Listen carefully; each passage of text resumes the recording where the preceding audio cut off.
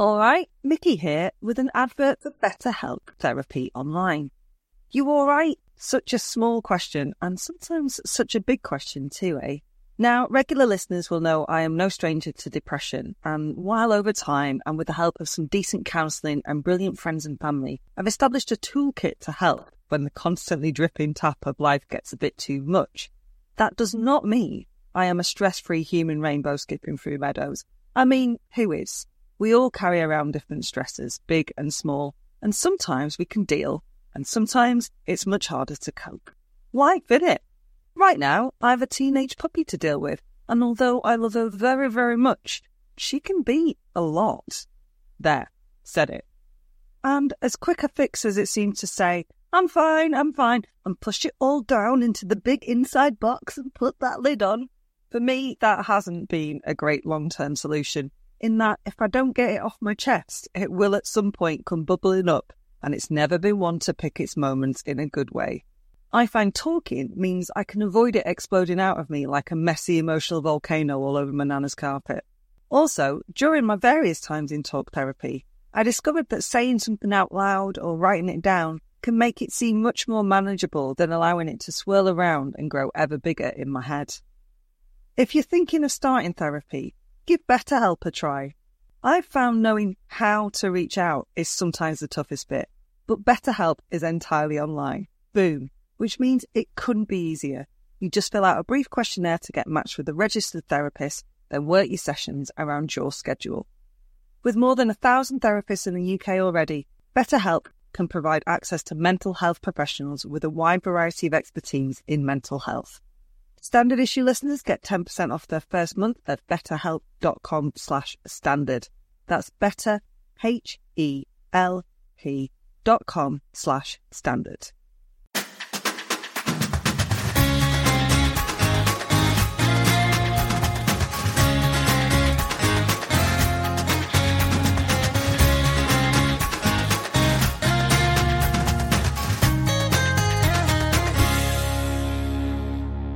Standard Issue for all women. Oi, and indeed oi! Welcome to episode 19 of the Standard Issue Podscene. I'm Mickey Noonan, and my favourite Muppet is Fozzie Bear. I'm joined by...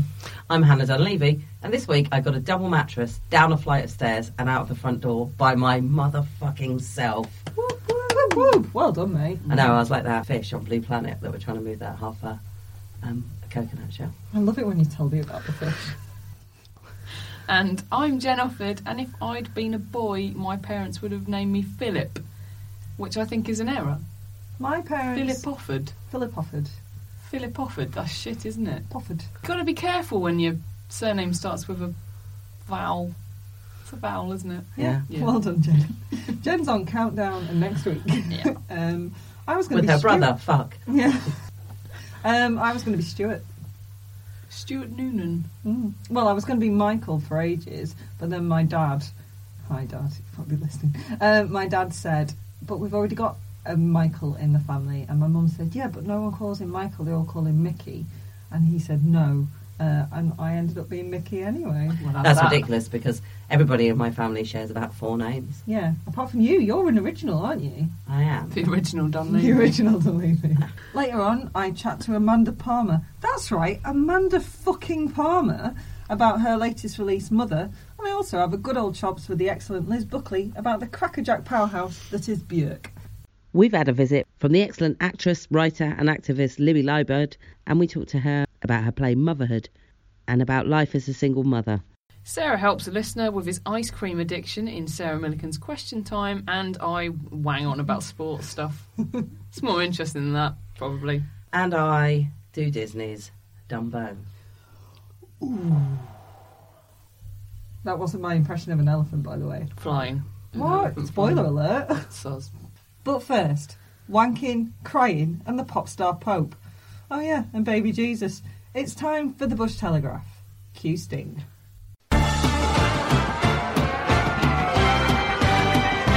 Bush Telegraph. Welcome to the Bush Telegraph, where we say pretty please to the burning pile of humanity's hopes and dreams, that is, the world we currently live in. Okay, let's talk about Louis C.K.'s Apology. Oh, you know when he said, sorry, Hey, bloody hell, maybe he's right, and it is impossible to say. Hang on. I'm sorry for repeatedly getting my todger out and abusing myself to completion in front of women who were very much not up for that. Nope, Louis, that was easy as pie.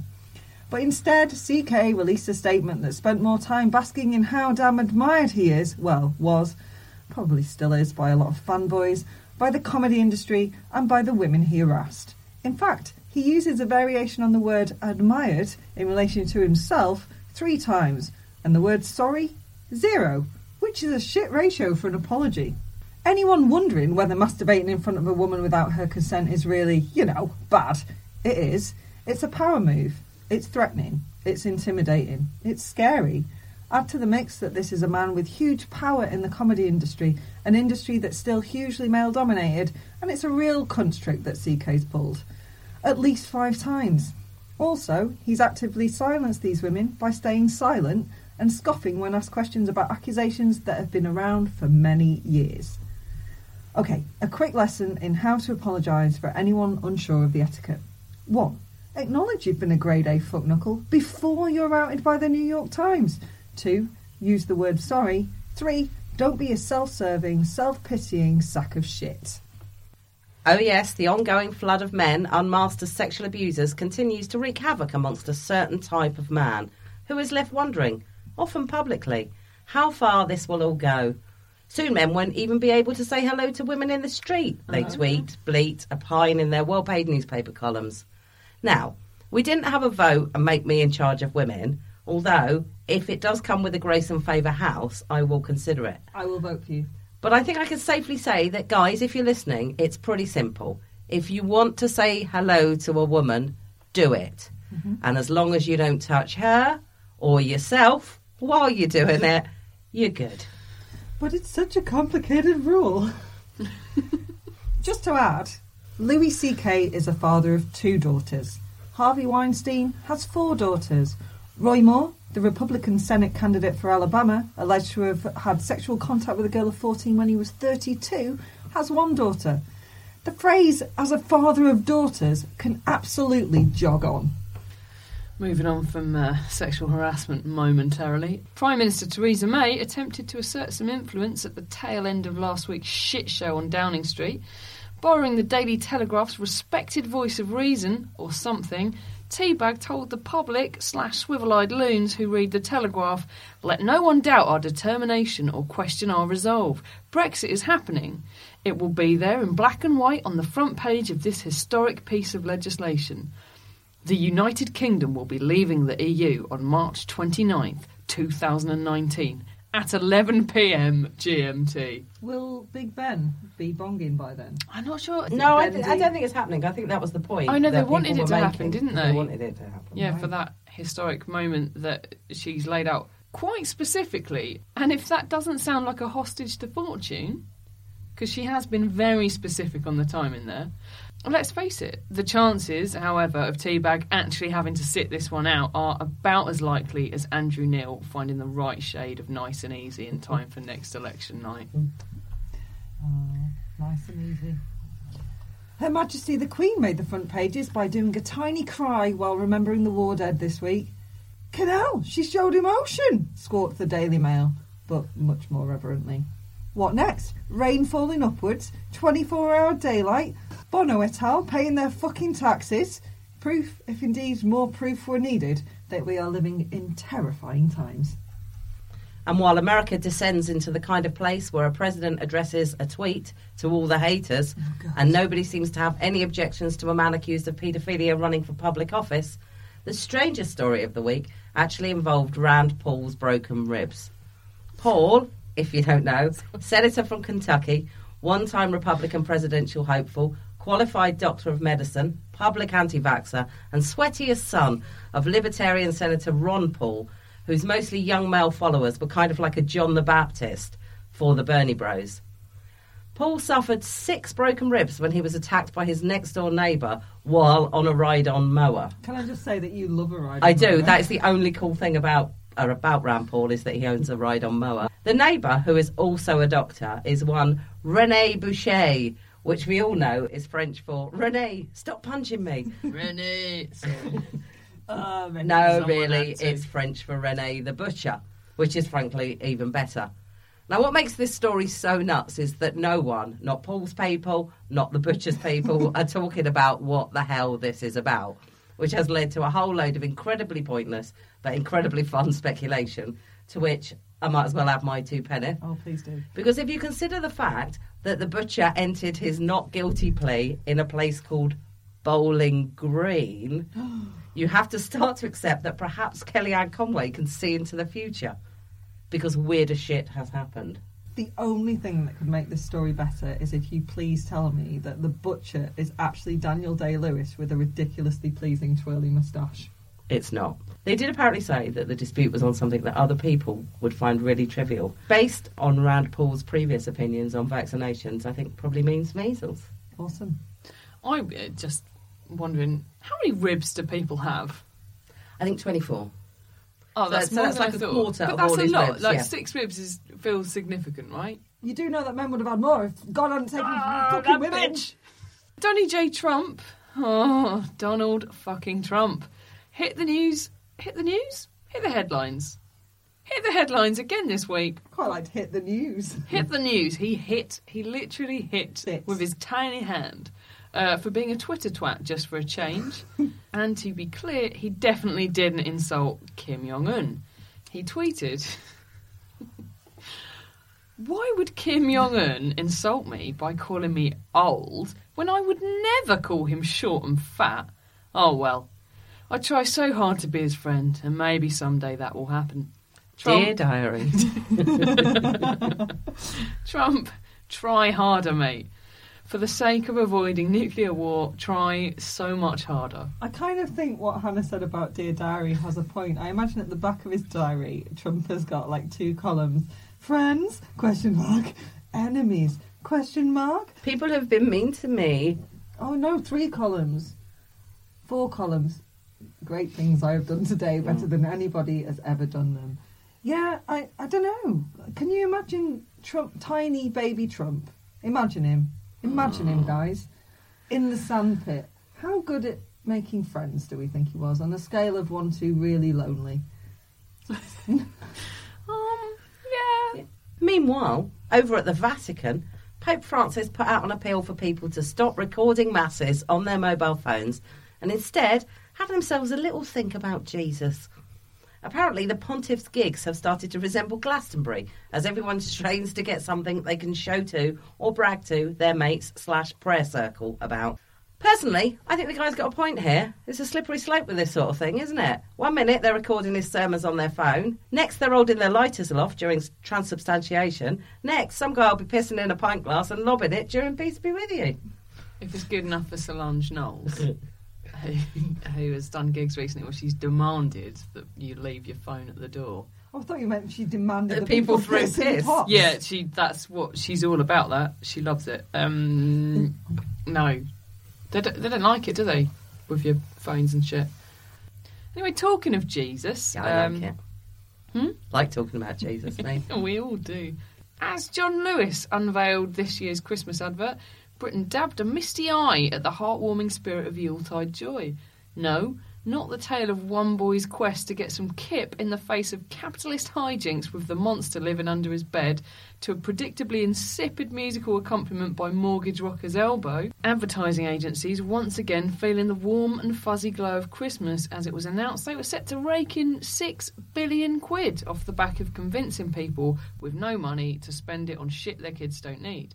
And after all, it is no doubt what Jesus would have wanted. I've got to say, though, when I was a kid, one of the best bits of the year was when we got the Argos catalogue, and me and my sister and my cousins would go through it and, like, circle things we knew we couldn't have, but just, like, go through it and, like, have a lovely time. And recently we had a family bereavement and my sister came to stay with me and she was very sad. And to cheer her up, I literally picked up the Tesco gift catalogue and we did exactly what we used to do when we were, like, 6. And it worked a treat. We don't expect to get the unicorn sweater, unless Santa's listening, obviously. But it was quite fun to go through that. And I feel like even the adverts are now too full on. They ruin the whole joy of... Do you remember when, like, the most exciting thing, because we would do the same thing, but, you know, with the Littlewoods catalogue. I think we can all see the class division in the standard issue. Sorry, guys. Yeah, and... my parents used to let me just, like, rifle through a sack of shit to see what shit I wanted. I can tell you what Jesus would not have wanted. Any guesses? What would Jesus not want? Lots of things. Donald J. Trump for president? I don't think he'd want that. I don't think he'd like that. White supremacy? I'm pretty sure. I don't think he'd like that as a non-white man. Probably. Yeah. Okay, but above all of those things, what he would not have wanted is for Nutella to faff with its recipe. Nutella, guys, right? Fans of the chocolate spread are doing their nut thanks to a change that means there's even more sugar in what was already a sugar fest in a jar. Yeah. Manufacturers Ferrero confirmed that Nutella now contains 8.7% powdered skim milk instead of its previous 7.5%, taking its sugar tally to 56.3%. When are chocolate makers going to realise that we don't like change? I can't even look at a Toblerone anymore. That's a lie. I'd totally still eat one. Has anyone got a Toblerone? I've not been to an airport recently, so no, I don't. More news next week. But before that, I did actually have something else that I wanted to add, which was this week I watched An Open Secret, which is a documentary by Amy Berg, who also made Little Girl Blue, which is the documentary about Janis Joplin, which is excellent. She won an Oscar for her documentary about abuse in the Catholic Church, and she made it about paedophilia in Hollywood. And it got no interest at all. It wasn't released. Nobody would back it. Nobody would support it. It wasn't released. Then the producers and her got involved in a bit of a dispute over whose fault it was that it hadn't been publicised properly, etc., etc. Without wanting to comment on that, you can't help but feel perhaps that's something led by frustration of making something and it not being able to... Particularly when you're an Oscar winner who's already made a fairly what would have been seen as controversial. Oh, no, but I think also the producers, there was a labour of love for them. They paid for it and they got no... Not getting financial return isn't really the point in this. If you make a film like that, it's because you want people to watch it. It's awareness, absolutely. So they did upload it to Vimeo, and it was originally going to stay up for a couple of weeks, but then with everything that's happened with the Harvey Weinstein thing, they have left it up there now indefinitely, so you are not ripping them off by watching it if you choose to watch it there. They want you to watch it. They want you to watch it. I'll post a link at some point, maybe in our on my that Dunleavy on Twitter. Maybe I'll post it on there. And obviously, also we'll put it in the description for this show. Obviously, it is really alarming and it's upsetting, and you have to be aware it's about child abuse and it's about young boys that had advantage taken of them. It's important to watch it, I think. So if you've got it in your gut to be able to get through that and watch it, it is worth doing because it's a conversation that really needs to happen. And while we're here, one of the things that we want to talk to you about being up to is the gig that we've got on Sunday. So if you're listening to this on Wednesday, this will be the gig on Sunday, which is November the 19th, and it is at the Shaw Theatre in London, and it's a little bit different from our usual gigs. But there's a big reason for that. Jen, do you want to tell us a bit more? Yes, okay. So gender inequality is shit for everyone. It's shit for women because of, well, you probably know what is shit for women if you're listening to us, but it's also shit for men because men bloody kill themselves all the time, don't they? Suicide is the biggest killer of men under the age of 45 or 50. I think it is a disputed... has it gone up? It's gone up. I think it's disputed between different factions of the debate. I have some, sadly, personal experience in this, in that my brother, in fact, killed himself when he was 25. And we think that International Men's Day is a good day to shine a light on these issues and talk about why gender inequality sucks for all people, not just women. And hopefully we can raise a bit of awareness about that. And also we'll be shaking a bucket or two for the charity, the Campaign Against Living Miserably, also known as CALM. And hopefully we can make a few quid for them. Sarah Millican, our Sarah, will be on stage. I will be asking the questions. The guests are men. I know. Get the fuck out. Sure. We're letting them speak, guys. I know. Only for a limited time. Yeah. Exactly. And then they can fuck off. We have some great guests. We have Richard Osman, Sanjeev Bhaskar, comedian Tom Allen, who is fantastic. I mean, they're all fantastic, but we love Tom Allen. And also Ellis James, who you might know from his podcast. The Ellis and John podcast is one of my favourite podcasts. And Yeah. also, I was on the Shamewell, guys. Just if you listen to it, that will make sense to you. No, I will not tell you who I was on the Shamewell. Prob's best you don't, mate. But yeah, come along, because it is important, I think, that we talk about these things. Jen's right about the issue of suicide. Nobody needs to be living miserably. Living miserable. That's going north for coffee, Hannah. Nobody. We're back to Morrissey. No one needs to be living miserable. They don't. Men also do other things. Men self-medicate with alcohol, with drugs, with all sorts of things. And they're taught, And it doesn't need to keep happening. Men are taught, socially conditioned, not to talk about emotions, that they're supposed to keep everything, like, buttoned up, and it's just bullshit. You know, real men don't cry. Fuck off. Of course they cry, because stuff hurts. Yeah, we've had a couple of people say to us, International Men's Day has some quite dark origins. That doesn't matter.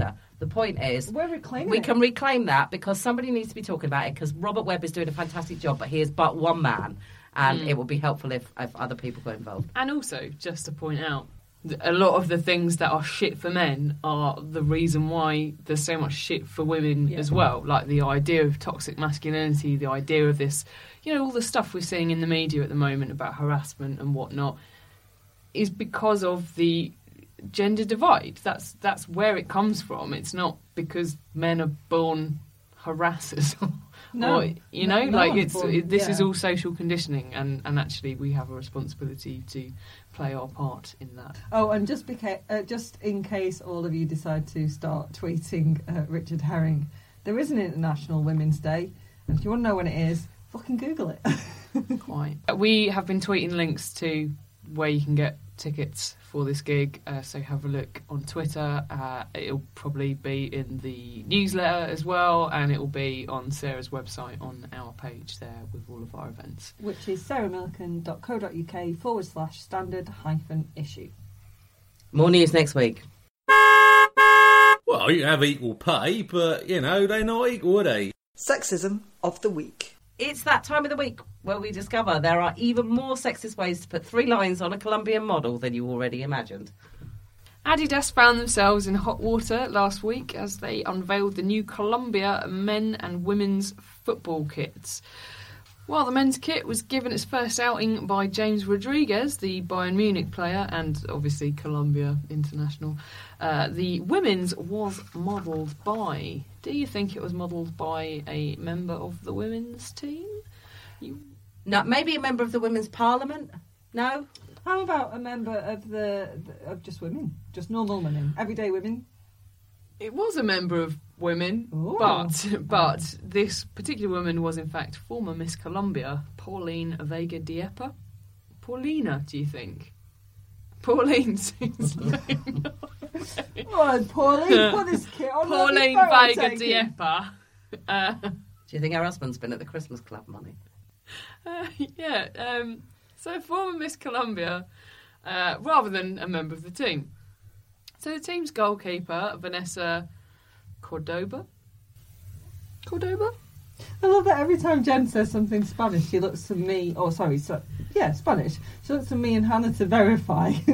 A woman from Wigan and a woman from Newport Pagnell. It's because... Unos, dos, tres, something. Quattro? I don't fucking know, I'm from Essex. Team goalkeeper Vanessa Cordoba rightly pointed out that, I'm not sure this is rightly, but though she understood, marketing and that, maybe just out of respect and merit, one of the players should have had the kit first.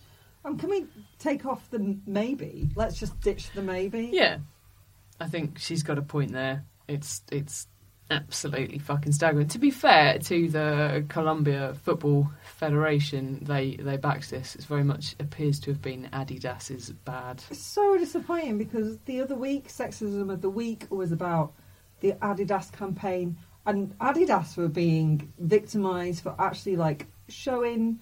Victimised. You can't victimise a massive corporation, can you? But they were in the news because they had got a model who is an amazing woman, and whose name escapes me, I'm sorry. But she had hairy legs, and they'd just gone with that. And they were like, yeah, this is what some women look like, and what some women want to look like, and what some women don't want to look like, and it's all about choice. And now they are basically just biting off their nose to shoot themselves in the foot. It is well shit, isn't it? Because women biting off the stable door After the milk's been spilled. After the shoes What are the bolted. fuck did you just say?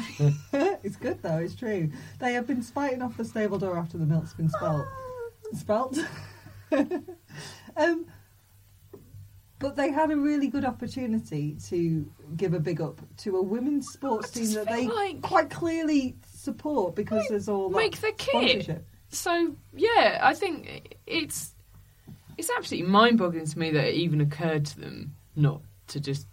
I don't even understand. Oh come on, Jen. We all know that if a woman's body looks capable of doing something and it looks strong, that is not sexy. You don't want her to be able to run. If we learned anything from Hollywood and Louis C.K., is that running is not an attractive trait in women. No, just sit there. No, she's. It's really, the picture's really like, she's really like Instagram selfie. I mean, it's not an Instagram selfie, obviously, but it's really like, I don't want to do her down because, to be fair, like, she's just been asked to do a job and she's doing the job that she does for a living. Fair enough, right? But I just think that it even occurred to them that anyone other than a member of that team should be the person to wear the shirt. It's just baffling, isn't it? You think, like, around the table at Adidas, they were like, do women even play football? Is this a joke? You kind of like, you'd expect that sort of shit from, if you buy like sports clothes from, I don't know, any women's shopping outlet retailer, fashion retailer, whatever, like, you expect to see it worn by a model, right? I get all of my sportswear from Ann Summers.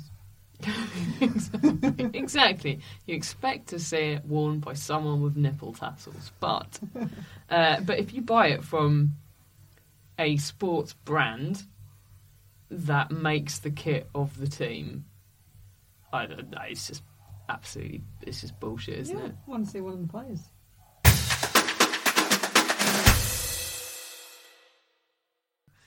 Hi, we're here in the studio with actress, writer, activist, Libby Liebert. Hello. Hello. Hello. And as we just discovered, also used to be a boxer. Yes, I did. She's a woman of many talents. Many, many talents. She's in today to talk to us about her play Muvvahood. Motherhood, okay. And Are you also, doing a deliberate Cockney accent, or is that how it's spelled? That's Hannah? how it's spelled, Okay. Muvvahood. That is how it's spelled. Muvva, hood. Yeah. And also about society's attitudes to single mothers in general. Yes, indeed. So this is the second run of your play you're doing now, isn't it? Well, it's had a lot of incarnations along the way. It's developed slowly. So the first version I did of it was back in 2015, and it was a little 20 minutes. So then it ran. I got it up from 20 minutes to 60 minutes. It ran a couple of times as work in progress, and then it did a full run last year. Yeah, and then this is the full run again for this year. So it was quite a long answer to a short question. Yeah, it's the second one. Is it still a one-woman show? It's still a one-woman show, yes, indeed. You use like technology and stuff, though, right? I use all sorts of projections. I've got music. I've got the occasional hat. Do you have a clicker?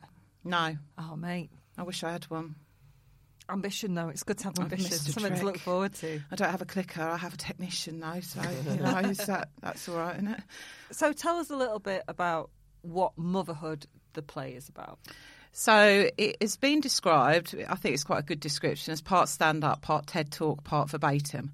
So originally what I started off with was interviewing other single mums to put together what I thought was going to be just a verbatim kind of vagina monologue style piece, maybe a bit of talking heads type thing.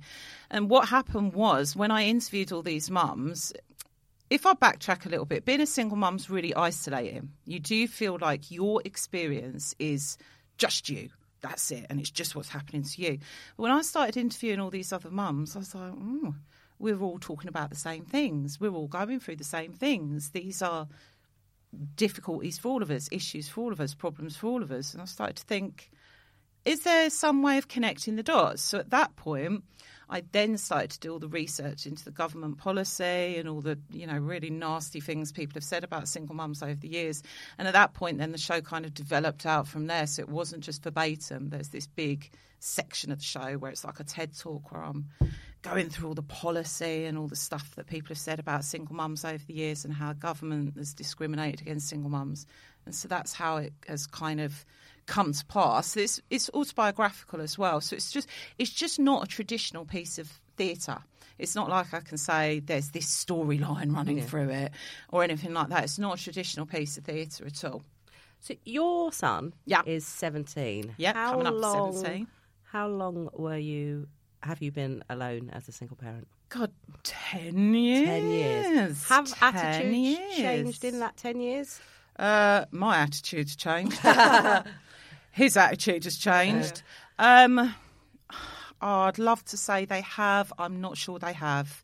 I'm really not sure they have at all. I did a video for The Guardian in January. It was released at the start of this year, and I got trolled to within an inch of my life. So you were benefit just taking everything that society can throw at you. Everything. Yeah. So all the old stereotypes came out through the trolling. So it's quite ironic, isn't it, when you do a video about what is society's problem with single mums, and then you get trolled by people going, "Oh, I ain't got no problem with single mums, it's just you," rah, rah, rah, that kind of thing. So I don't think we have moved on necessarily. I think we're maybe starting. I think there's maybe a little shift. It's weird the way that society looks at single mums. So my mum was a single mum, and she was fucking awesome. And I look at what my mum did now, and clearly I didn't appreciate it at the time because I was a kid, but bits of me got it. Like I would hide. Apparently I used to hide letters in my school bag when they were asking for money, and then go, "Oh, I forgot we were going on this trip. I knew that we didn't have money." I know, right? I was adorable. Who knows what happened?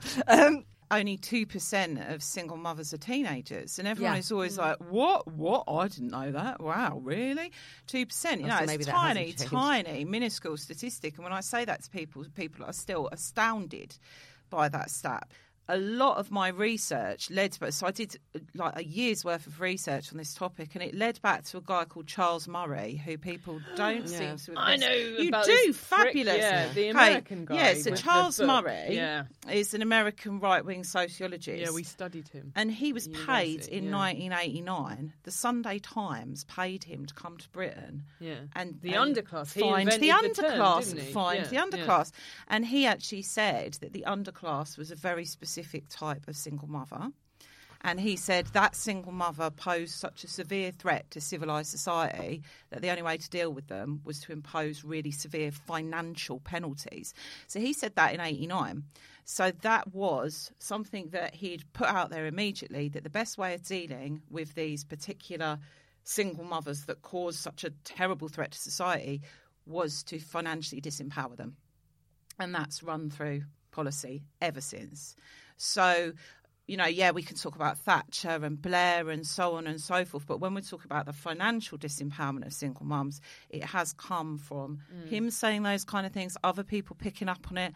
There was a documentary released, I think it was 93, by Panorama called Babies on Benefits, and that was the first time that it went into sort of mainstream consciousness, this idea that girls might be getting pregnant to get council flats. And because it was, you know, Panorama at the time was the word of God, and because it had been put out there at a time straight after what Charles Murray had said, and everyone was in a panic about these terrible single mums running around destroying society, it just went into public consciousness and slipped in really easily, and has been maintained ever since, and is continually maintained. And you've probably heard the quote Margaret Thatcher said that the children of single mums should be put in the hands of a religious organisation. You know, those kind of things. So when it comes from the top down, then it makes it all right for the media to say those things, and then it makes it all right for other people, just, you know, Joe Public on the street, to say those things and to perpetuate that nonsense. Because if people at the top are saying that nonsense... Well, it's like chat now about immigrants, for example. It is effectively just inciting hate, isn't it? Yeah, it's also demonstrably not true. Now, there are plenty of people who go on to live incredibly rewarding lives, Mickey, who were raised by our parent and nobody else. Hi guys. The majority of single parents don't get maintenance payments. Maybe it's that. Maybe it's come off of that. This is amazing. My mum, when my mum and dad divorced, my mum was awarded by a judge maintenance from my dad, like yearly maintenance. Yeah. And that judge awarded 5 pence a year maintenance. Oh my God. Balling. living the dream. My mum had £5 a year. My mum had to pay for the court costs. Yeah, because she wanted me and because my dad didn't. And this isn't a boo-hoo thing, but I'm pretty sure he owes me 50p, or my mum 50p. But it's just like that was seen as okay, and you're just like you're all going seen as what? okay now. The flat rate of child maintenance now is £7 a week. Oh What my are you God. supposed to do with That's that? the standard flat rate, £7 a week. It's So not they've even got enough to get the different fucking bus tiers. to school, is No. it? Like, Just allow them on the internet to see what they could have if they had more money. I know. That's They've what got, they have different tiers, so you could potentially get more, but that's the flat rate. That's the starting amount, £7 a ridiculous. week. And then if you as a single parent want to get child maintenance off they call it the non-resident parent, if you want to get maintenance off them and they won't pay up or whatever reason, you can go through the child maintenance service, but the child maintenance service takes commissions, so they will take commission directly out of that £7. You shitting me like a no claim, no win, no fee lawyer? yeah, if I get you your PPI, Jesus. So you pay 20 quid up front to access their collect and pay service. So this is if you can't get maintenance off your ex.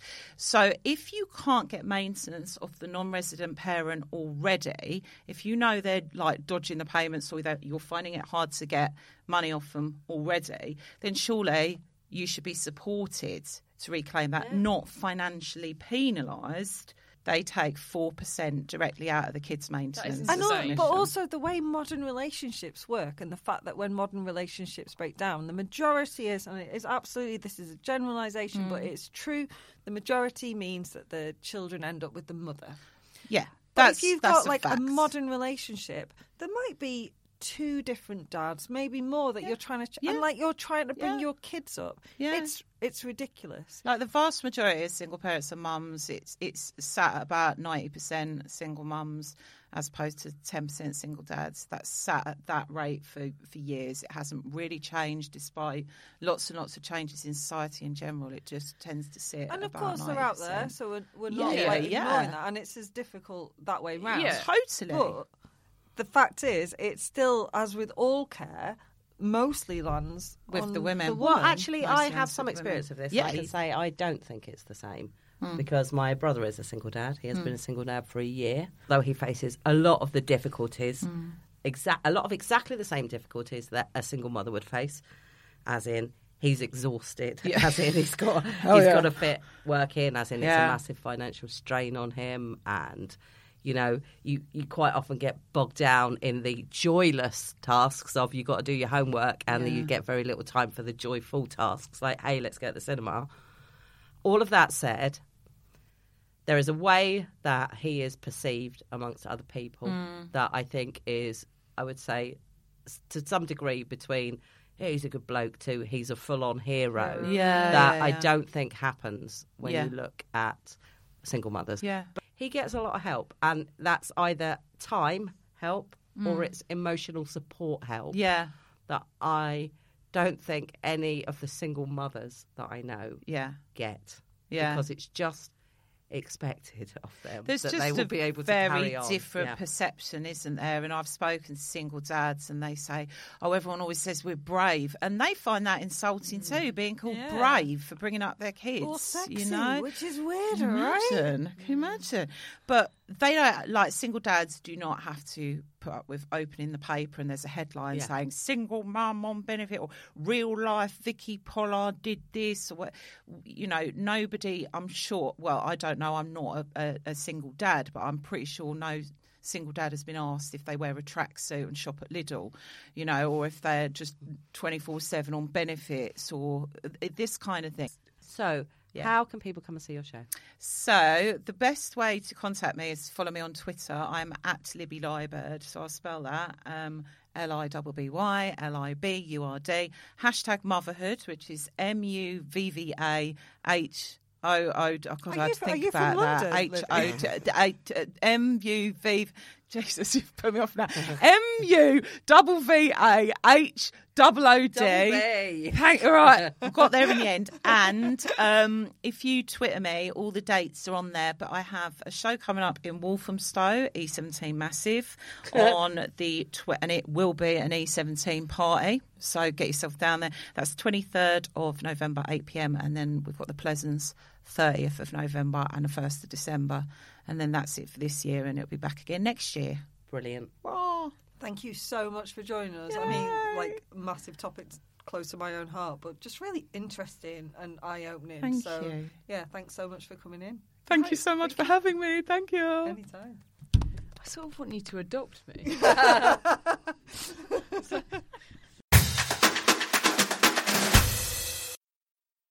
Hello there. I am joined by our musical guru, Liz Buckley. Hey, Liz. Hello there. And we are going to talk Björk. Björk. Yeah. Björk. Yes. How do you know how to say it? Because that's how she says it. I copy her. Well done. I figure she knows. I reckon if you're going to copy anyone in life, maybe Björk's is a good one to go. So, I don't know, if you've been living under a rock, Björk is... Still can't say it. Björk is the Icelandic crackerjack and the pin-up for those who like it avant-garde.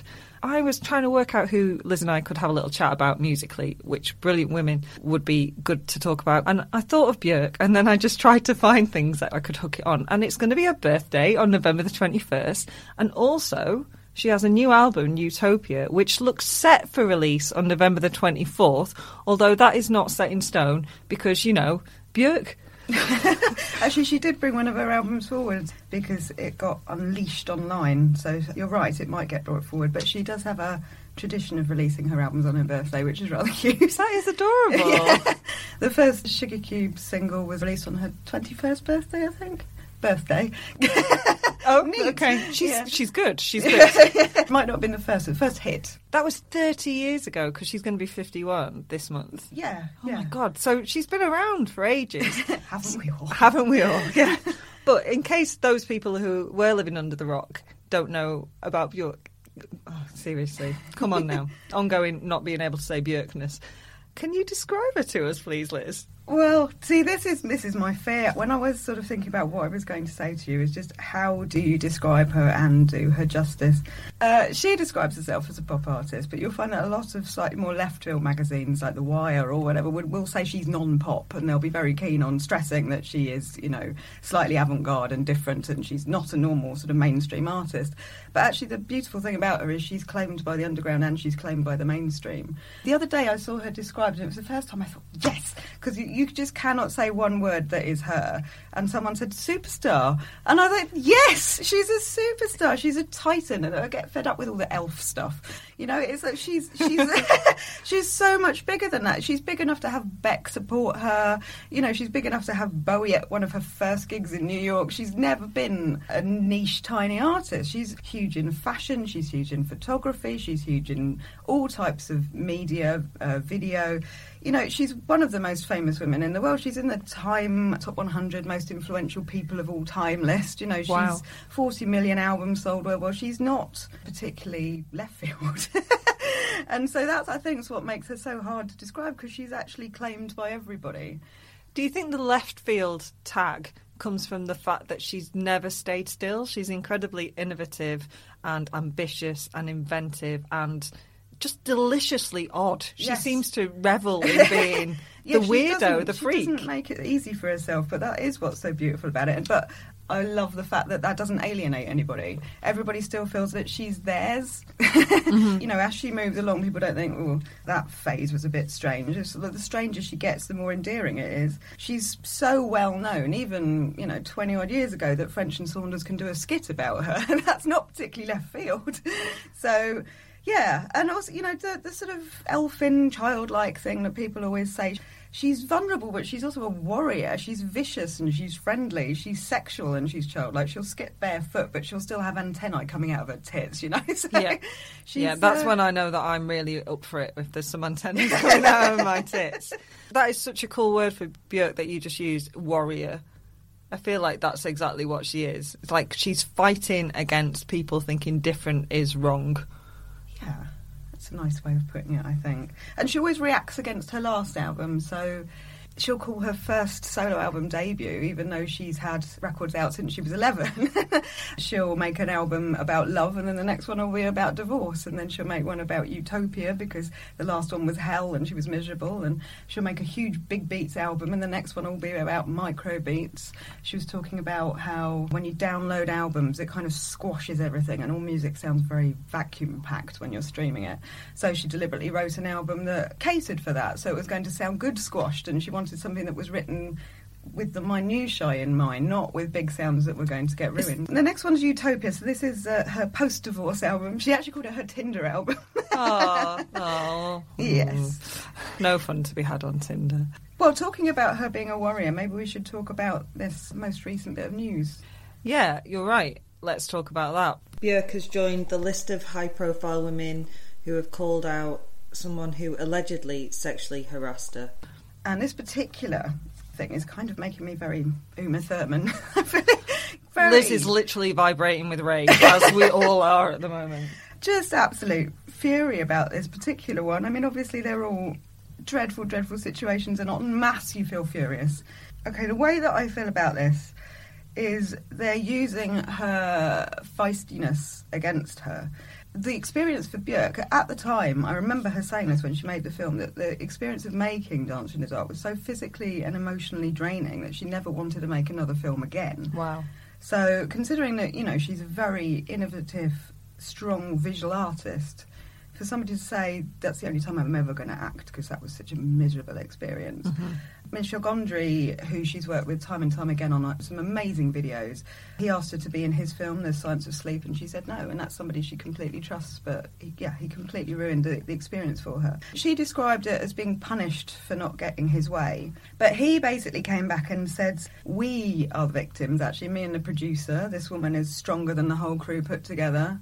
She victimised us. She nearly shut this multi-million-pound film down, and that was his response. And after he did that, pretty much everyone stopped talking about what Björk had said. And it was this sort of bullying that has made me doubly furious. I mean, when she described being on set, he kept trying to fondle her after every take, like holding on to her for minutes at a time in front of the entire cast. When she told him not to touch her, he smashed a chair. And when she was doing takes and she didn't want him to come over and fondle her, basically, he smashed a monitor next to her head. I mean, you know, this is horrible stuff. He used to say very sexually explicit stuff to her while he was hanging on to her. With his wife stood there, he used to threaten to climb over the balcony into her room in the middle of the night, so she had to go and stay with her friend. So it's quite full-on stuff. If there's ever a definition of entitlement... Absolutely, and this was her point, that she felt she was being punished for not letting him get his way, and he tried to use her strength against her. So he's preying on that thing of like, well, she seems like a difficult woman, doesn't she? And everyone's kind of going, well, she probably is a bit difficult to work with, isn't she? That's what they see, because, you know, it's like the warrior elf. So they've used that against her. Like she was a wild horse to be broken. When actually all she's done is say, no, I don't want this to happen, and that's seen as some terrible thing. I mean, her manager even got involved. I mean, he's been with her for 30 years. She's been with the same record company since she began. Like I say, she's worked with Michel Gondry, she's worked with Chris Cunningham, she's worked with Arca, with Timbaland, over and over and over again. And the manager makes the point that there isn't a single other collaborator that she's ever fallen out with. If she's such a difficult woman, would there not just be untold feuds all over the place? But the very fact the manager had to get involved made me furious, because you need a male voice going, she's right, actually. Björk said in a very dignified follow-up statement that if being difficult is standing up to people like that, then she'll own it. That's kind of true. I mean, she makes a joke where she said he was playing on the sort of, what is she? Is she an alien thing? And she said, I've never eaten a shirt. I'm not sure that's possible. Because he was making out she was some kind of strange little mythological beast. But, you know, the poor woman has literally, all she's done is she's played a brilliant part. You know, she was up for an Oscar for the music. She won a Best Actress at Cannes, I think. Yeah. And his excuse is it was the best performance in one of my films. So he felt that it was a means to an end. Yeah, I feel incredibly furious about the way she's been treated about that. Difficult women. Well, good for her. I'm delighted she was difficult. Yeah, let's all get more difficult. Let's all be Björk. Yes. Let's follow her. Well, if she's playing the recorder, I think we'll all skip behind. Yeah, she's our Pied Piper. She's said sort of similar things along this line before, where she's talking about not getting full credit. So, you know, but not a lot of people seem to realise that Björk does a lot of production on her stuff and mixing. And, you know, a lot of her albums will be referred to like, oh, Volta, that's the Timbaland album, or Matmos album, that's the Nelly Hooper collaboration. You know, those are the videos that she made with Michel Gondry. But that's to do down the fact that, you know, 80% of this is her idea and someone else is helping her realise that. You know, she's written all the beats, she's done all the production, and she's got someone in to help her because collaborating helps you learn. But actually, you know, to kind of go, well, that's when you work with that man, or that's when you work with that man, is to do her down, because every single thing that she does is her vision. You're not telling me you make videos that strange that you haven't discussed with anybody. Just a little talk about the videos, right? So when I was a teenager and I'd gone home and I had MTV on, and I'd been in the front room with my mum and MTV had been on, and I trotted off to make a brew or raid the fridge or whatever I was doing, and I just heard my mum shouting at me, Mick, what's this? I went, what? And she just went, come here. And I walked back into the room and she went, who's this granny running up and down a truck? And it was, of course, big time sensuality. She's like, it's weird. It's a good that's weird one of her one. more normal videos. I know, right? But that's it. I think she defies expectation. With Björk, you never know what you're going to get next, and I guess that must be intimidating for someone like Lars von Trier, who's supposed to be the innovator, to have someone who's actually got just as good ideas, and to have that someone be a woman, and to decide that they're going to break them. She said that Lars von Trier's films, the soul of those films, are the female centres. I mean, is it Emily Watson in Breaking the Waves? Yeah, I mean, another incredibly brutal watch. But she's like, he needs those women in order to be strong and to give soul to the movie. And then he resents the talent is coming from the female lead and just sets out to destroy you. She's just pure hate from start to finish making that film. She only finished it out of respect for the crew. Because she's such a difficult woman. Yeah. She stayed and saw it through to the end so that no one else got fucked over. What a bitch. I can't think of any other artists that are like Björk.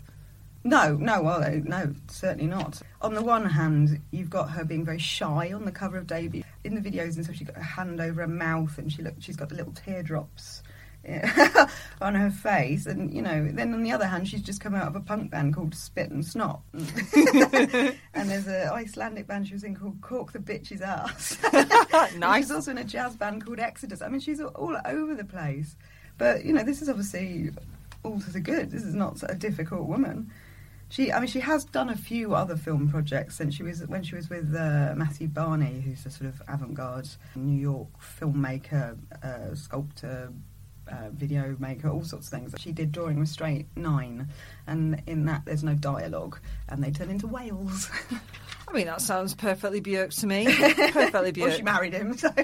Reader, I married him. Yeah. But, you know, on the one hand, she's the sort of person that waves at trains, and on the other hand, you know, she's got robots having sex. She's, very, very hard to describe. It's like if anyone was beginning, I'd insist they start at the beginning. You can't just delve in, because everything is a reaction to the last one, and she grows up and she learns things and she changes things and she refers to things, and, yeah, there is a linear line there, So she bravely takes listeners on the journey of her life with her, really. Yeah, and includes them, actually. I mean, there was a whole project she did for Army of Me where she invited her fans to make remixes and then release an album of I think it was the best 20.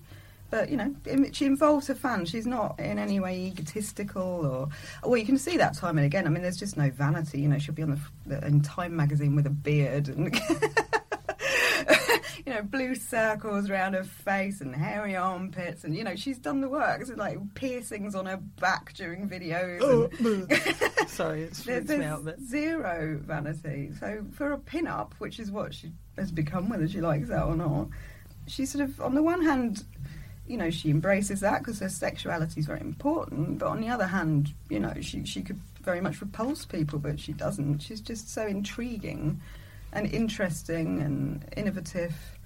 I mean, a couple of years ago there was an exhibition of her career at the Museum of Modern Art in New York. It's just not many pop artists get things like that. No, not at all. All Is Full of Love is the first ever DVD single. So there's 360-degree videos that she's made that you have to go to a cinema to see.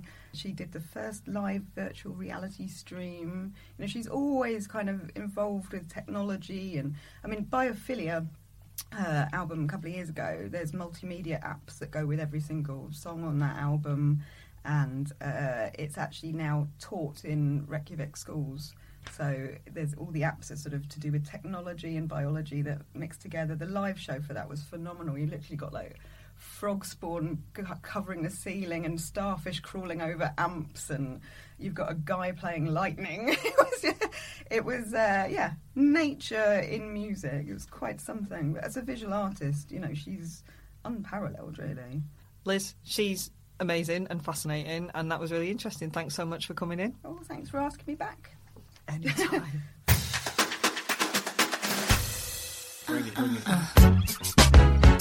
Question. I'm not answering that.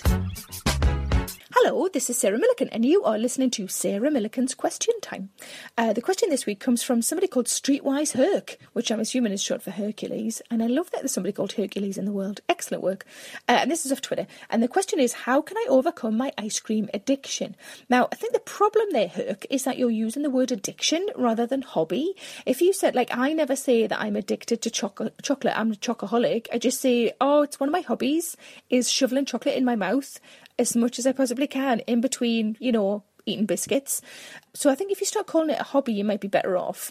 And actually a really good way of easing off on an ice cream addiction, if that's what you're asking, is to develop IBS, because I don't know if I'm lactose intolerant so much as my arse cries when I have lactose.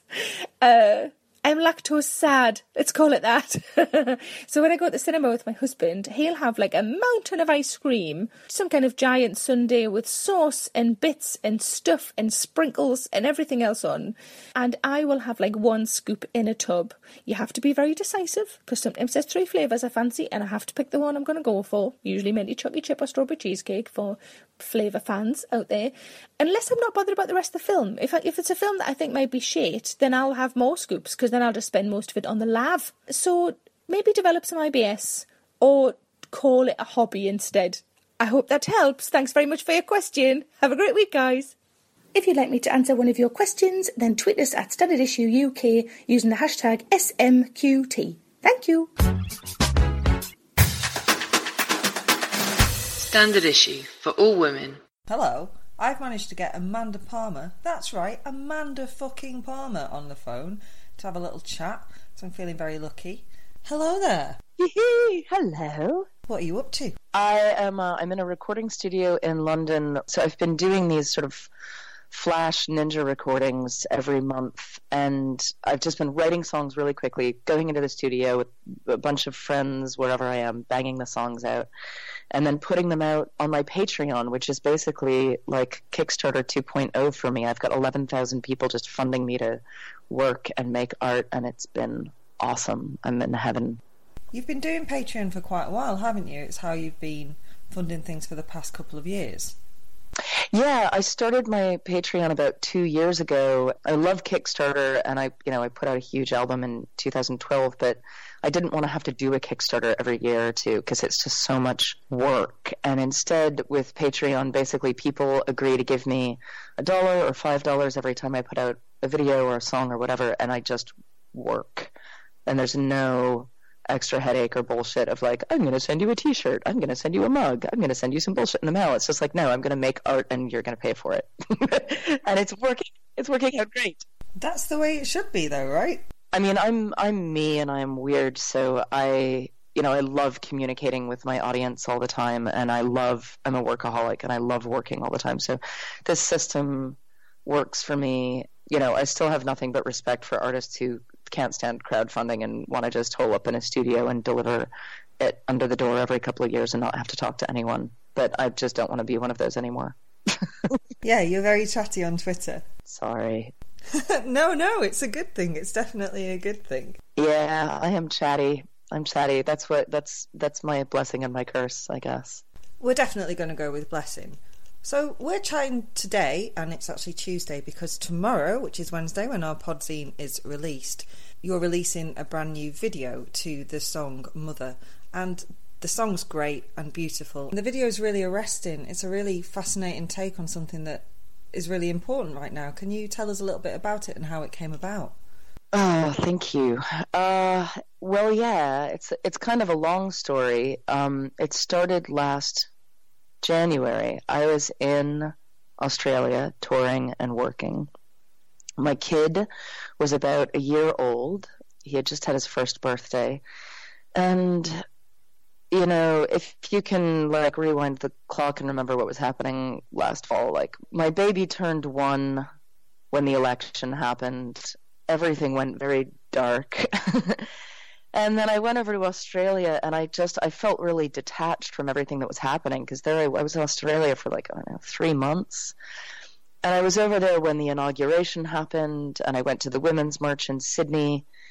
And I was just like, fuck, what am I doing? I just felt really irrelevant and really powerless watching from so far away while it just felt like the world was crumbling. And, you know, I was reading the news and I was seeing all of the creepy, shitty signs of the impending fascist administration, and listening to Trump talking about his big, beautiful wall that he wanted to build. With his big, beautiful hands. With his big, beautiful cock that he's just so in love with. Yeah.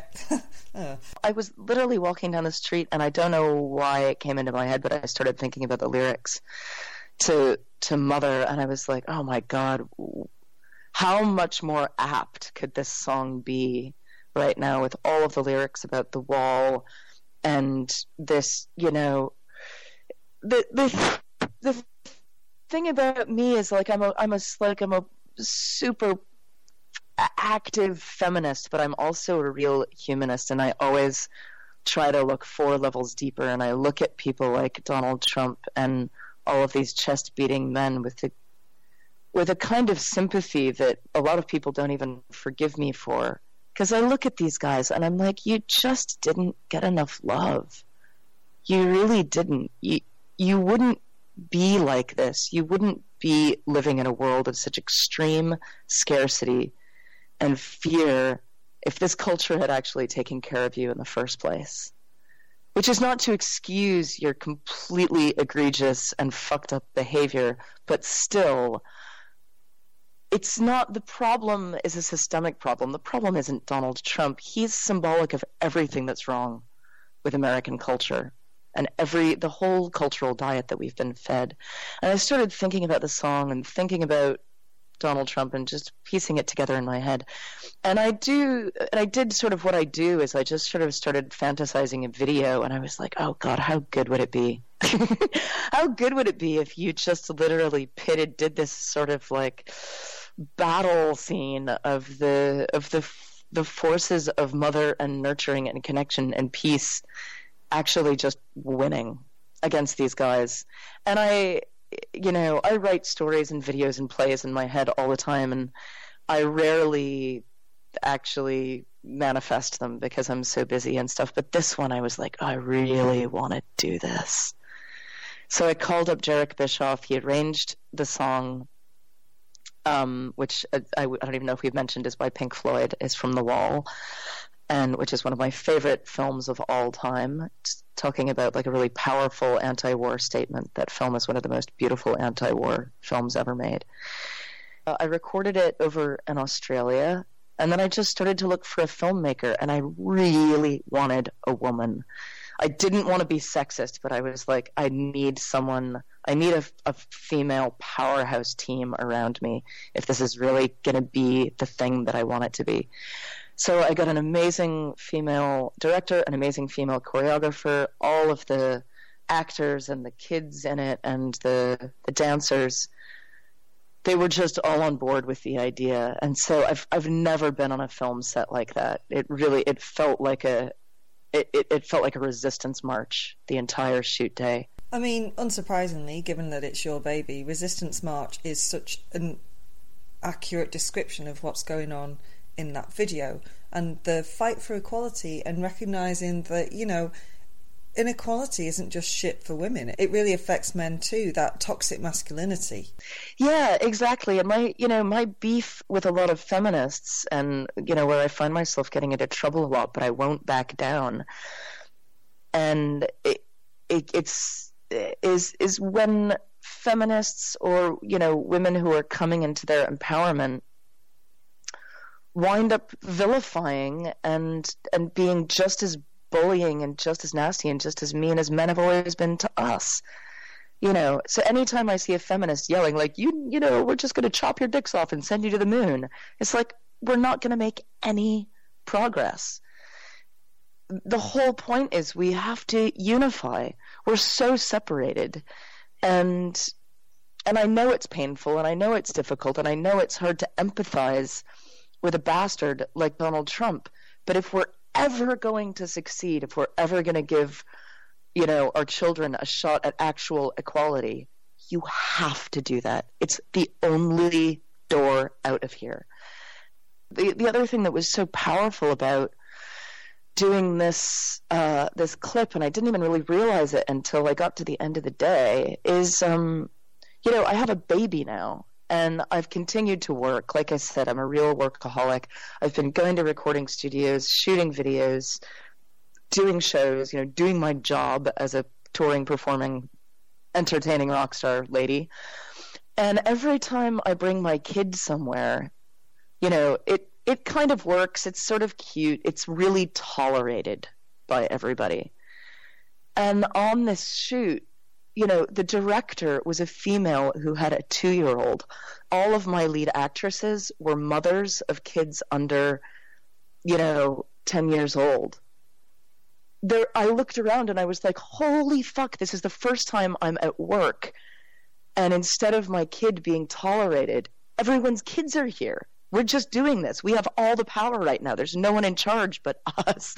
And I was like, oh my God, it's a complete metaphor for what the world needs to be. Which is when you're a working mother, you're not just some exception that people are patting on the head and tolerating. You're this fucking force who has this powerful thing that you have to say and that you have to do, and you happen to be doing it with a baby on your hip, but no one should be giving any shits.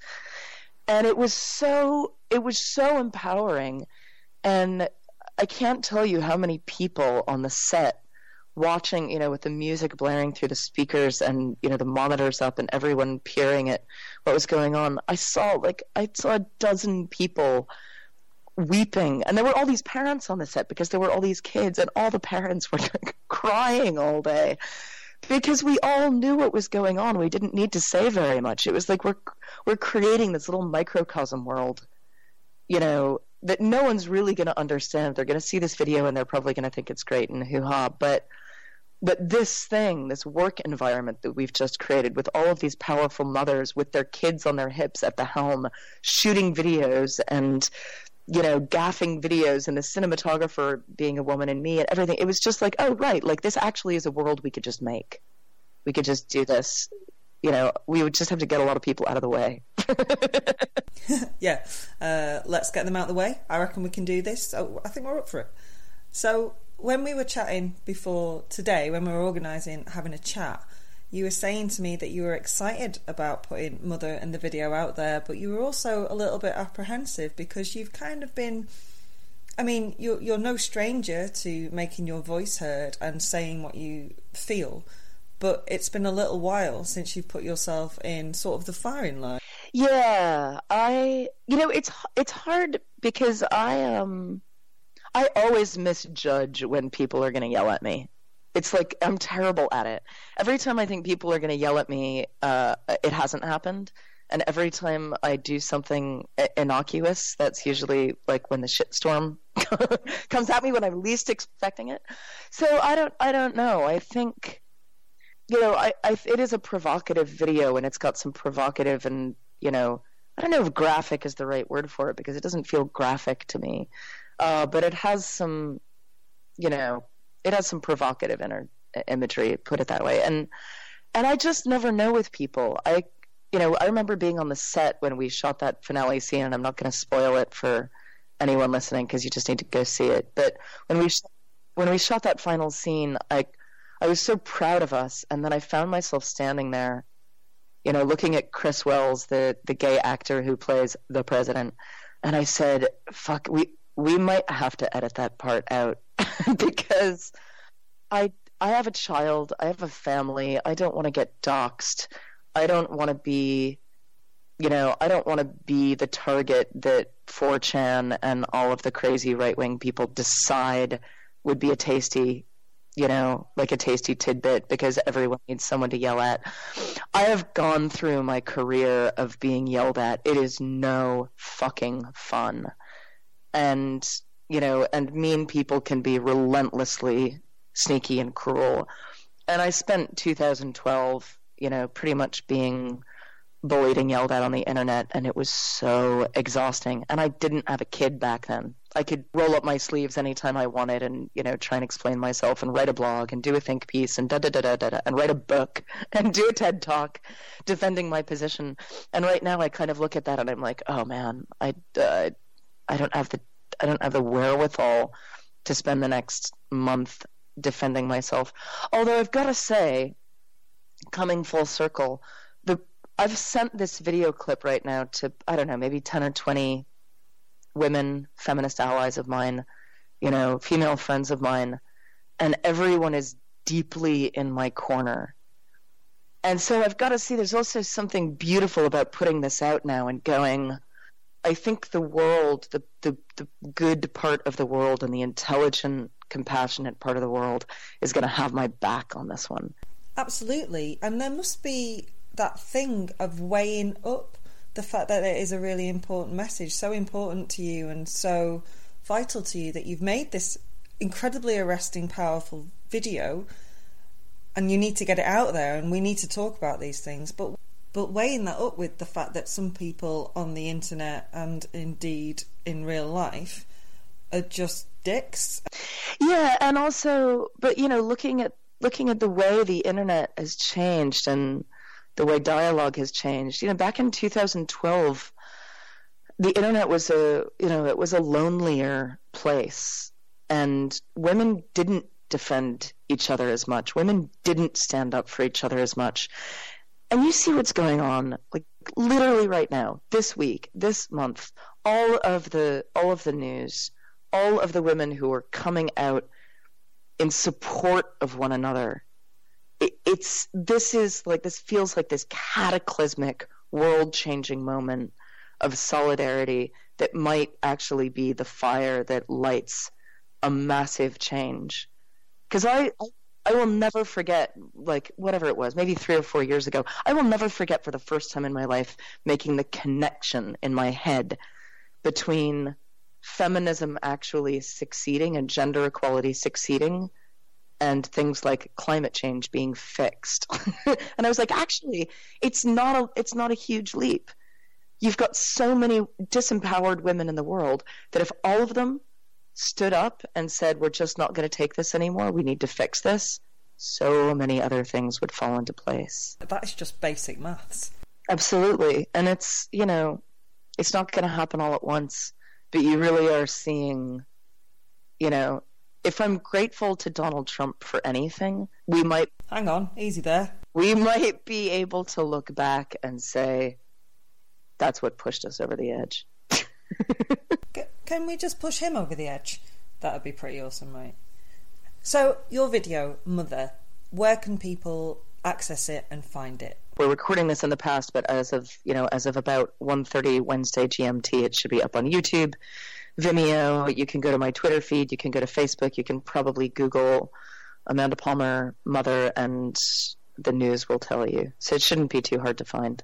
Amanda, thank you so much for taking some time out of the studio to chat to us about this. And everyone who's listening, please make sure you check it out. We'll put a link in our descriptions and tweet about it as well. But Mother is an absolutely beautiful song and excellent video. Thanks again, Amanda. Oh, it was my pleasure, absolutely. And I'm so glad you wanted to talk. You play ball like a girl! Go on, do one, kid. Jenny off the blocks. Welcome to Jenny off the Blocks, our weekly... Do you know what? I'm not going to lie to you. I haven't thought of one this week. quick. Think of one. Our weekly ribbon twirl of all of the good things in women's sport. That's really rubbish, isn't it? Sorry.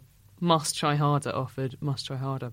Anyway, we open this week's little foray into that world with some horrible news, actually. Revelations that were made in the new book Unbreakable by former tennis player Jelena Dokic made the headlines as she revealed she nearly killed herself over physical abuse suffered at the hands of her coach and indeed her father, Damir Dokic. The Croatian-born tennis player revealed that she had endured beatings over the course of her career that was so severe they had left her bloodied and bruised, and on one occasion so bad that she said she passed out. The book has shone a light on Tennis Australia, as Dokic's fellow athletes said they believed the abuse must have been known about by the governing body because it had happened so publicly. In fact, Tennis Australia released a statement in response to the claims that concerns about her welfare had been raised, but they couldn't be acted upon because of a lack of cooperation. The statement read, "Some officials even went as far as lodging police complaints, which, without cooperation from those directly involved, unfortunately could not be fully investigated."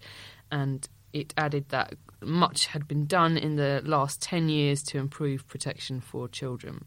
Unfortunately, this is not a singular story. It's not a one-off. There's quite a lot out there, if you care to look it up, about other female tennis players who have suffered at the hands of their fathers.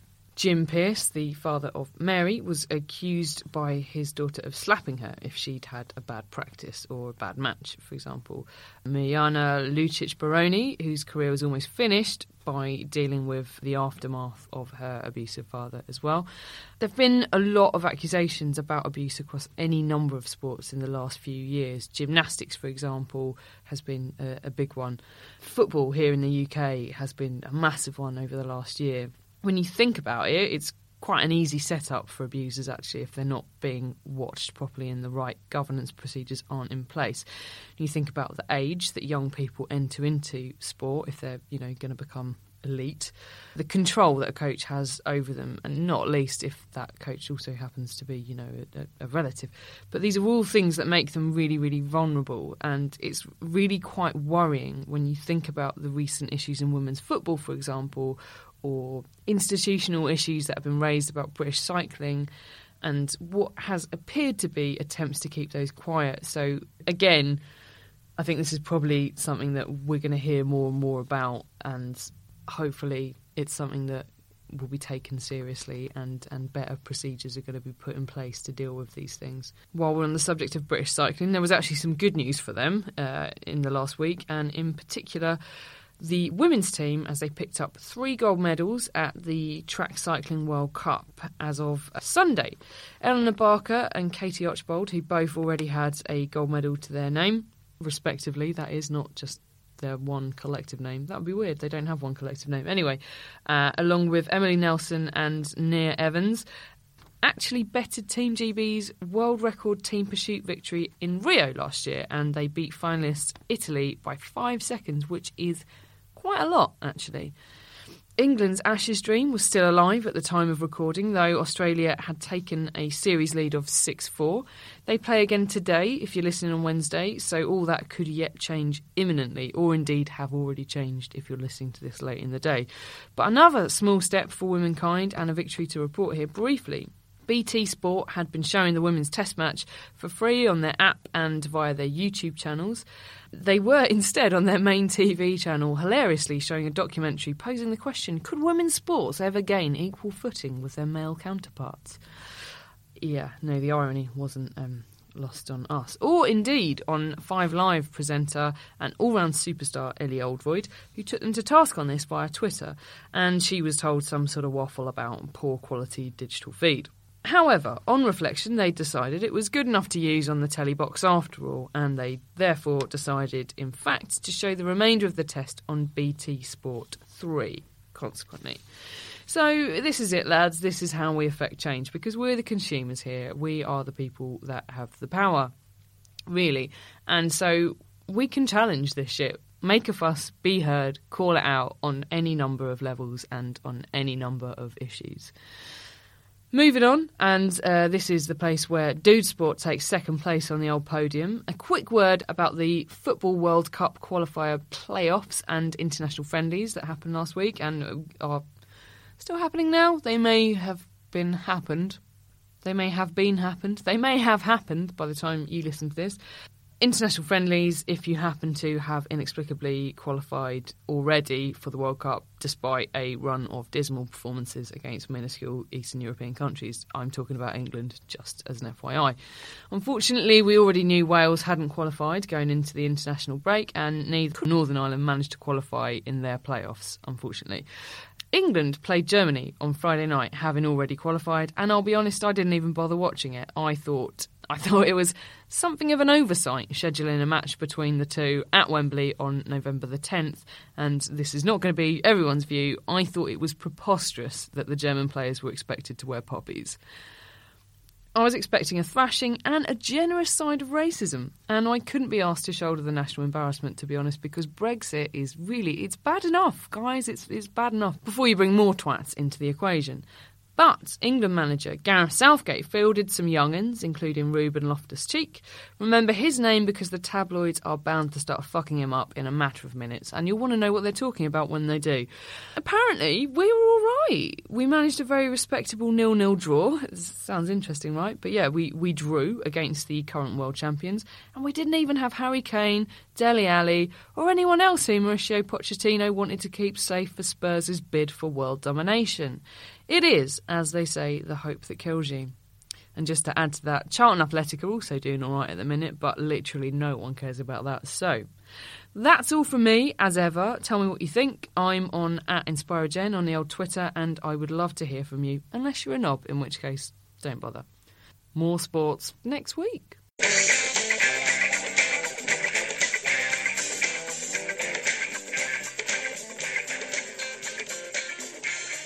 Welcome to Dunleavy Does Disney. Dunleavy, what Disney did this week? This week I done seen something racist.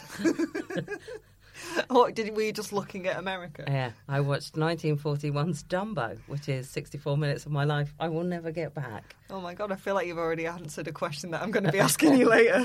We've been deliberately putting off doing Dumbo because I failed to see how it could be made funny. So I apologise in advance for making one, if not both of you, watch it. I watched it. I've seen it before, like when I was little. Actually went in my cellar, not a euphemism, the other day, and I have a toy Dumbo, and I nearly brought him to the recording, and then I remembered probably wouldn't be popular here. I've seen it when I was a kid, but not since I was about 5. Okay. Did you like it, Hannah? Of course not. It was actually worse than I thought it would be, which is saying something. So, to give it a bit of context, Dumbo followed Fantasia, which was a box office flop. And also racist. And shit, if well, you don't mind me saying. That's why I'm also putting it off. You can all look forward to that, Dunleavy Does Disney. I think we might leave that right till the end, and then I'll just, smoke some crack and start talking nonsense. I mean, you will literally have to make it in any way enjoyable. And then we'll all just start singing Pink Elephants on Parade, which we'll get to in a bit. So obviously Disney didn't want to spend too much money on this film because it lost a load of money on Fantasia. And I think you can tell that in that nothing really grabs you. Not the plot, what little plot there is, not the animation, not really the music. Certainly not the humour, which is exactly the same as all the early Disney humour in that it consists of someone not noticing something which is really obvious. Which I think is a good analogy as any for everyone pretending not to notice what a terrible human being Disney was. But that really is the least of Dumbo's problems. So where to start? The racism, the sexism, the cruelty to animals. Take your pick, mate. Well, actually, should I do a little plot synopsis? Just remind me what tiny happens. plot synopsis. I've got to say that I have thoughts. For anyone who hasn't seen it, or who hasn't seen it in ages, which I hope for your sake, listeners, is the case. So one day, the stork visits a travelling circus and everyone gets a baby. I've already got something to say, by the way. Okay, I'm chipping in early, and I'm sorry, because this sometimes does get annoying. But basically, the first bit where the stork is delivering baby animals to the circus animals... the mum keeps getting a baby animal and they come out. Because as we know, that's how they arrive. Yeah. But I think it is basically how they still teach sex education in the Bible, though. Yeah.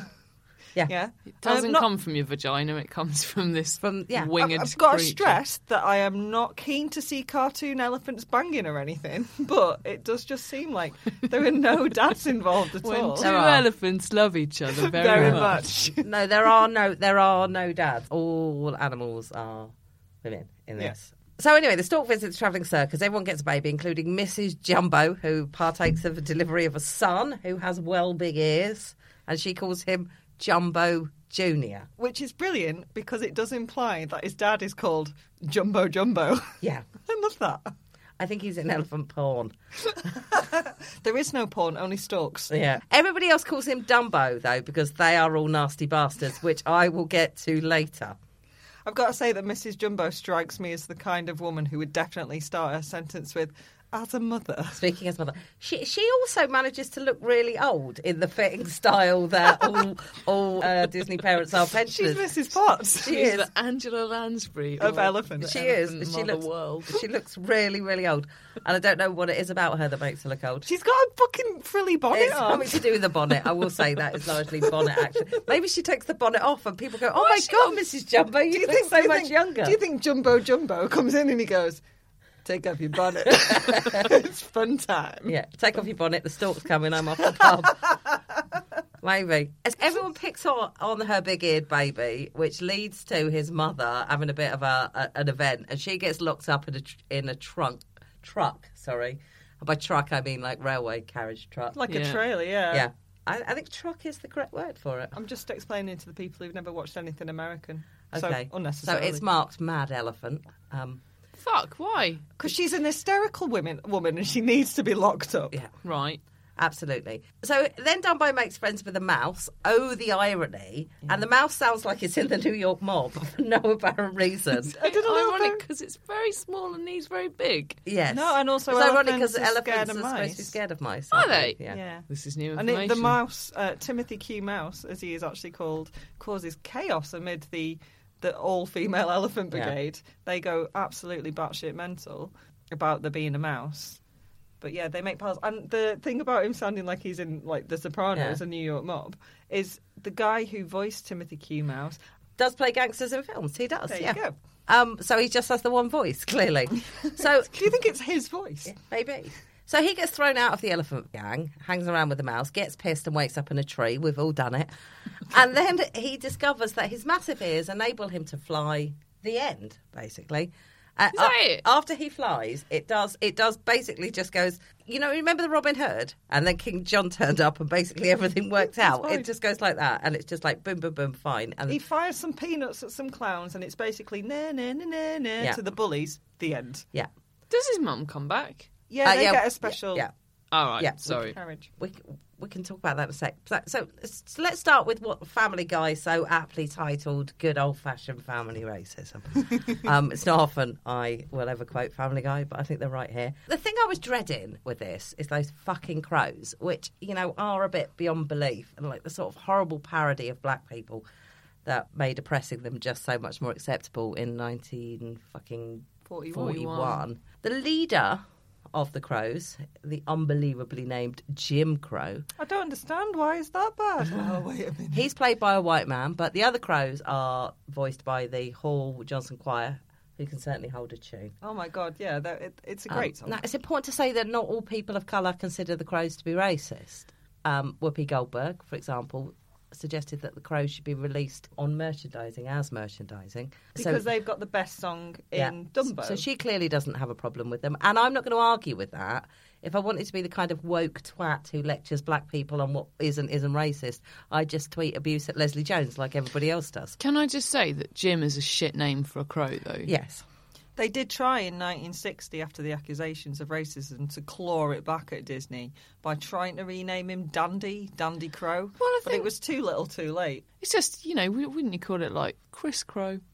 That'd be better, wouldn't it? A bit of alliteration. There'd just be a better name to call him, unless you would just like, let's just base it on this racist I don't know character. if the listeners are aware that Jen also has a part-time job naming animals at zoos. I do, it's true, yeah. It's all about the alliteration, isn't it? Anyway, sorry. So if we completely take the crows out and just ask the question, is it still racist? Then the answer is Categorically, yes, because there's an astounding piece of racism earlier on when the circus sets up in one town or another, and all the rousties, to use the technical term, the roustabouts, are black and faceless and sing a song about slavery, which I think we can all agree is fucking disgraceful. It is disgraceful. The line, "We slave until we're almost dead." They didn't even give them faces. They haven't even got faces. What were you thinking, Walt? Other okay, than Disney, apart from I'm superior. And Hitler's a nice lad, isn't he? Yeah, pretty much. And the defence that's quite often used against the crows being racist is that they're actually heroes. They are good to Dumbo and they actually sort of help him work out how not to get bullied anymore. And for the time it was made in 1941, that came just a couple of years after Congress actually voted down a proposed bill to outlaw lynching. So the fact that the crows are happy-go-lucky, they're not anyone's man Friday, they're doing their own thing, they've got their own agency, was seen as like quite a big positive. And so that's what the defence has been. And then you're like, the roustabouts, though, seriously, that the song about slavery and not giving people faces. Yeah, you've not got away with this. No. There's actually more about the lynching laws in a piece I wrote about Eleanor Roosevelt, which you'll find on the Standard Issue website. It is an excellent piece. It's really good. I mean, I know I'm biased, but Hannah's awesome. Well, Eleanor Roosevelt's awesome, so it's easy, or was awesome, so it's easy. And come on now, guys. I think we can all agree that Dumbo is a great film if you're a racist on acid. Mm-hmm. Can you just repeat what you just said? What year did you say they voted down the thing? 1939. It's because hell. No. Lynching was illegal. Clearly, lynching was always illegal. Because murdering people is illegal. It was frowned upon, Jen. Yeah. In a legal sense. But it was not a federal crime. It was dealt with by local police. So who were all state cocks. Yeah. So there is no mandatory sentencing for it. So you would get people who would be found guilty of it and then just be let off with a slap on the wrist. So if you made it a federal law, they could impose mandatory sentences on it. That would surely murder is murder. Well, you'd think. It's almost like that black people were considered second-class citizens, if indeed that, Jen. Oh my dear Lord! Yeah, horrific. Right, yeah. So let's get off racism and move on to sexism. Awesome, a little bit of light relief. Yeah, come on. So while I was watching this, now again, sorry, Jen, because you have not watched Orphan Black, but you. Possibly, if you're listening, you haven't watched Orphan Black. You absolutely should. You absolutely should. In Orphan Black, no spoilers, but there are a set of clones, and they have something wrong with them, and they do something called glitching. And in order to check whether they are glitching, they are asked 2 questions, or given 2 statements, and then asked a question. And I couldn't stop thinking about this the whole way through. And the questions here would be: if all elephants are women, and all bitches are elephants, are all women bitches? The elephants are cunts, aren't they? They're really horrible, and they are all women, except for Dumbo. He's lovely, but he's a boy. And the mum, who is just this mute saint. Oh, come on, she says one word. She says the word Jumbo. Yeah, and she's entirely without personality, all of which is wildly inaccurate display of women, but also of elephants, who are incredibly loving and loyal animals. So it's elephantist as well. Elephants are amazing. Well, elephants do a thing where if one of them dies, because they all hang around in a gang, and if one of them dies in the wild, they revisit its bones, go to its grave, and sometimes they take a bone with it, and if they take a bone, they carry it until they fucking die. Yeah, the elephant's Sat on an graveyard. elephant once. Was the elephant all right with that? It was in a safari park in Spain. It was I'm going to say it was an adolescent elephant because it was smaller than the big elephants, but it wasn't a baby. Could it fly? It couldn't. It was really nice. It was fine with me. I liked it. Mm-hmm. I liked it. I thought it was good.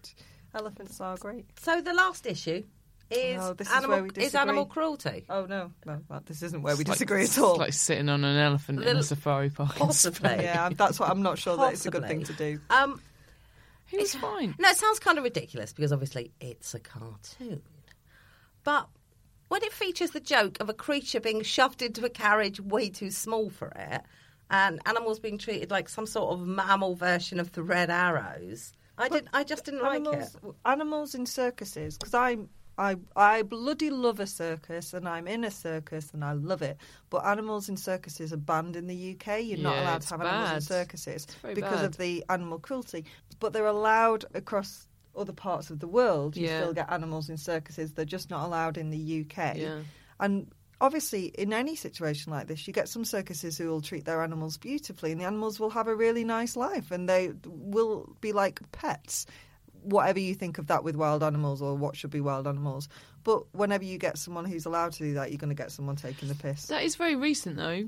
Yeah, it's very recent. I was going to say, it did used to just be. It was based, like, basically on a town-by-town basis. Don't know the law, but I do know that I used to work at DEFRA writing letters, and this was about 2006, and we used to get a lot of letters about banning animals in circuses. So any law is since 2006, so it's very recent. And I think maybe it was exactly what you said, but enough cities did it that it just doesn't become financially feasible for a circus to tour.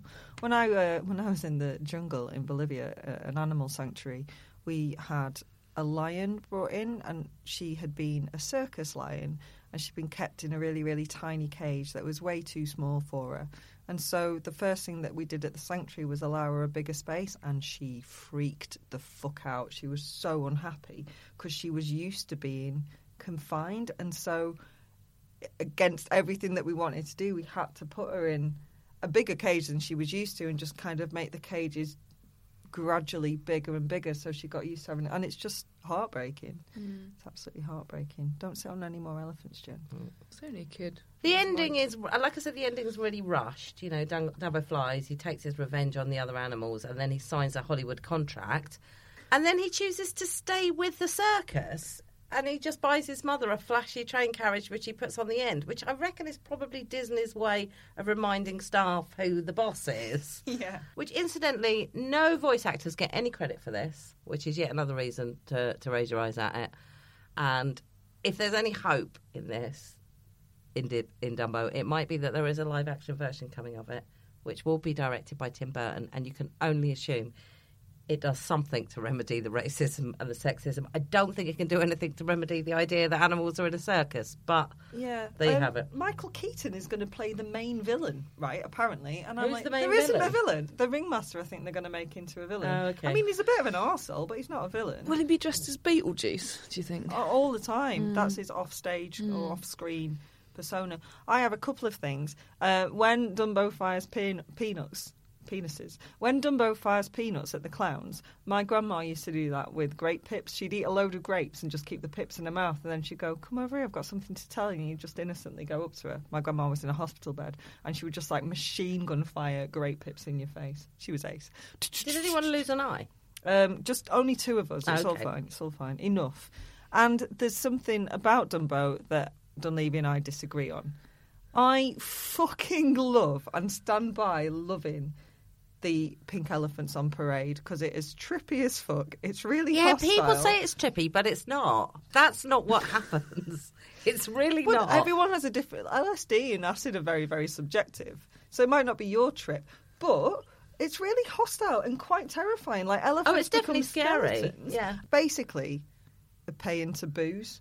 Booze is the hero in this film. If Dumbo didn't get pissed, he wouldn't have the hangover and have flown into a tree. Yeah. The realisation that he could fly. So the booze unlocks Dumbo's gift. It is a terrible message for kids and adults, but that little bit of animation, 5 minutes out of a 64-minute long film, is dedicated to someone just having a fucking laugh at Disney. It's amazing for me, but you're not a fan. No, I wasn't a fan. I hated the whole thing, basically, from start to finish, which may be reflected in my score. Well, I feel like I've been queued up to ask you, what score are you giving it? I'm going to give it 1, and that's only because it uses the word climax so much it made me laugh. Which is really weird, because there is no climaxing, only stalks. Yeah. 1 what? 1, why don't you just go ahead and call a character apartheid while you're at it, out of 5. I was going to say lovely stuff, but not about racism. No. About your Or score. apartheid. Or apartheid. Well, part and parcel of the same thing, isn't it? You know. I got a funny story about the word apartheid. Do you? Yeah. Are you all right, If Jen? you can believe it. A friend of mine, she lives in the Netherlands with her boyfriend who is Dutch. Obviously, if you've ever been to the Netherlands, you'll know that everybody speaks about 5,000 different languages there. You can just get around speaking English, but she's decided to make an effort. She was going to try and learn Dutch. So she was at a night class, and the teacher said, now... What kind of Brit is she, learning to speak the language I of the know. place she lives? I know. Fucking hell. She's a fucking traitor, Yeah. but she doesn't appreciate a blue passport and a bendy banana. So the guy said to her, it's actually quite hard to learn Dutch, he said, because, you know, with German... Did he patronise her? with German, with French, with Italian, there's already quite a lot of words already in our language. He said there's basically no Dutch words in the English language. He said there's one Dutch word in the English language. And does anyone know what it is? And she's like really competitive. So she was like, oh, I want to say something. And she said that there's like a word that her boyfriend uses, which is a word like nook, which means shag. And she thought, well, it's like nookie, right? So it must be that. So she says, she like puts her hand up and goes, me. And she says, is it nook? Like nookie, like sex? And apparently everybody in the room stayed really quiet. And the man said, no, it's apartheid. Which is very like Lucky. Yeah. Well, a lot of people get fucked.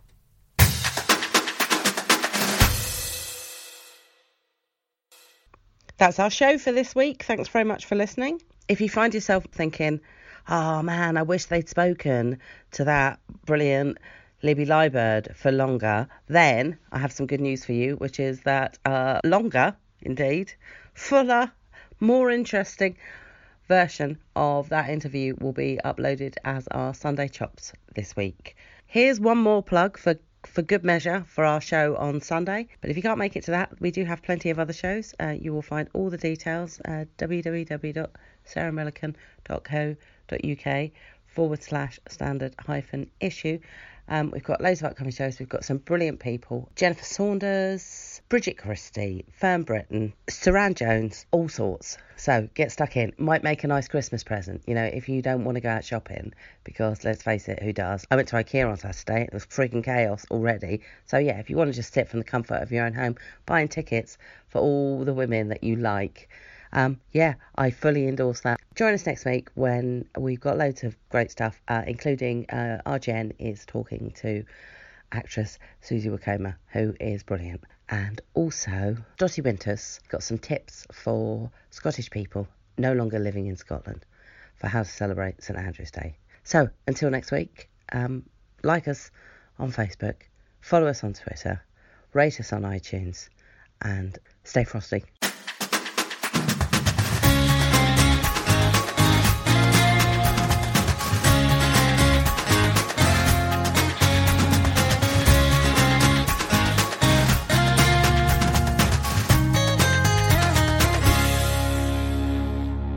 Standard Issue for all women.